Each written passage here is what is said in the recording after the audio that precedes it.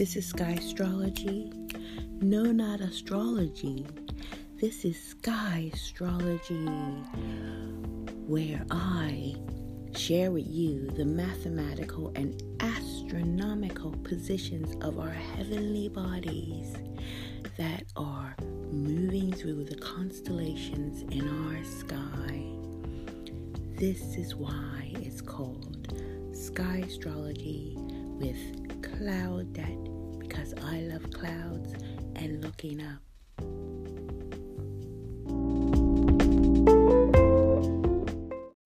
Hello. It's aka Cloud Debt with the Heavenly Bodies position on the 21st of October 2018 as they were at GMT time 11 minutes after 11. We find the sun at 33 degrees Virgo and 50 arch minutes. We have Venus, which is retrograde, at 42 degrees Virgo and 3 arch minutes, followed by Mercury at 8 degrees of Libra, also known as Libra, and 51 arch minutes. The biggest heavenly body, Jupiter, is at 18 degrees of Libra and 2 arch minutes. Saturn with its rings is at 7 degrees of Sagittarius and 38 arch minutes. Pluto is still at 22 degrees Sagittarius and 21 arch minutes. I think the minutes might have changed. Ketu, which is also known as the South Node, is at 2 degrees of Capricorn and 4 arch minutes retrograde. Mars is 15 degrees Capricorn, 28.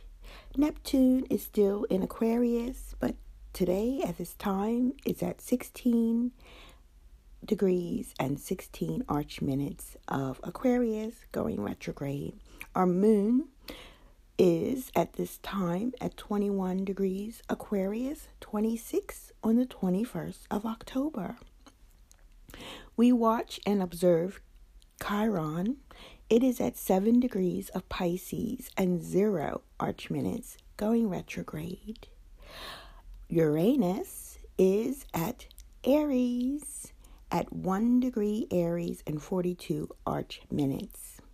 Rahu, which is also known as the North Node, is at 3 degrees of Cancer and 44 arch minutes. Those are the positions of our heavenly bodies. Now, this week we will have a full moon on the 24th at 17 hours 46 GMT time. That's 5 p.m. 46 GMT time. And because the constellation of Virgo has 44 degrees, our sun is still in that constellation.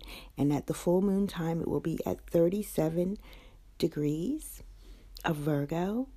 And 180 degrees away from that position, mathematically, will be the moon at 2 degrees of Aries, 16. So you see, by Virgo having such a big piece of the constellation, that it doesn't always match up to a tiny little obvious across from the so-called astrological sign, which is Virgo to Pisces. No, because it is calculated mathematically, it will be at 2 degrees Aries. And Aries is a different energy because it's a fire energy, and the sun is in the earth energy, has been in the earth energy for a while, so it's really feeling that practicalness.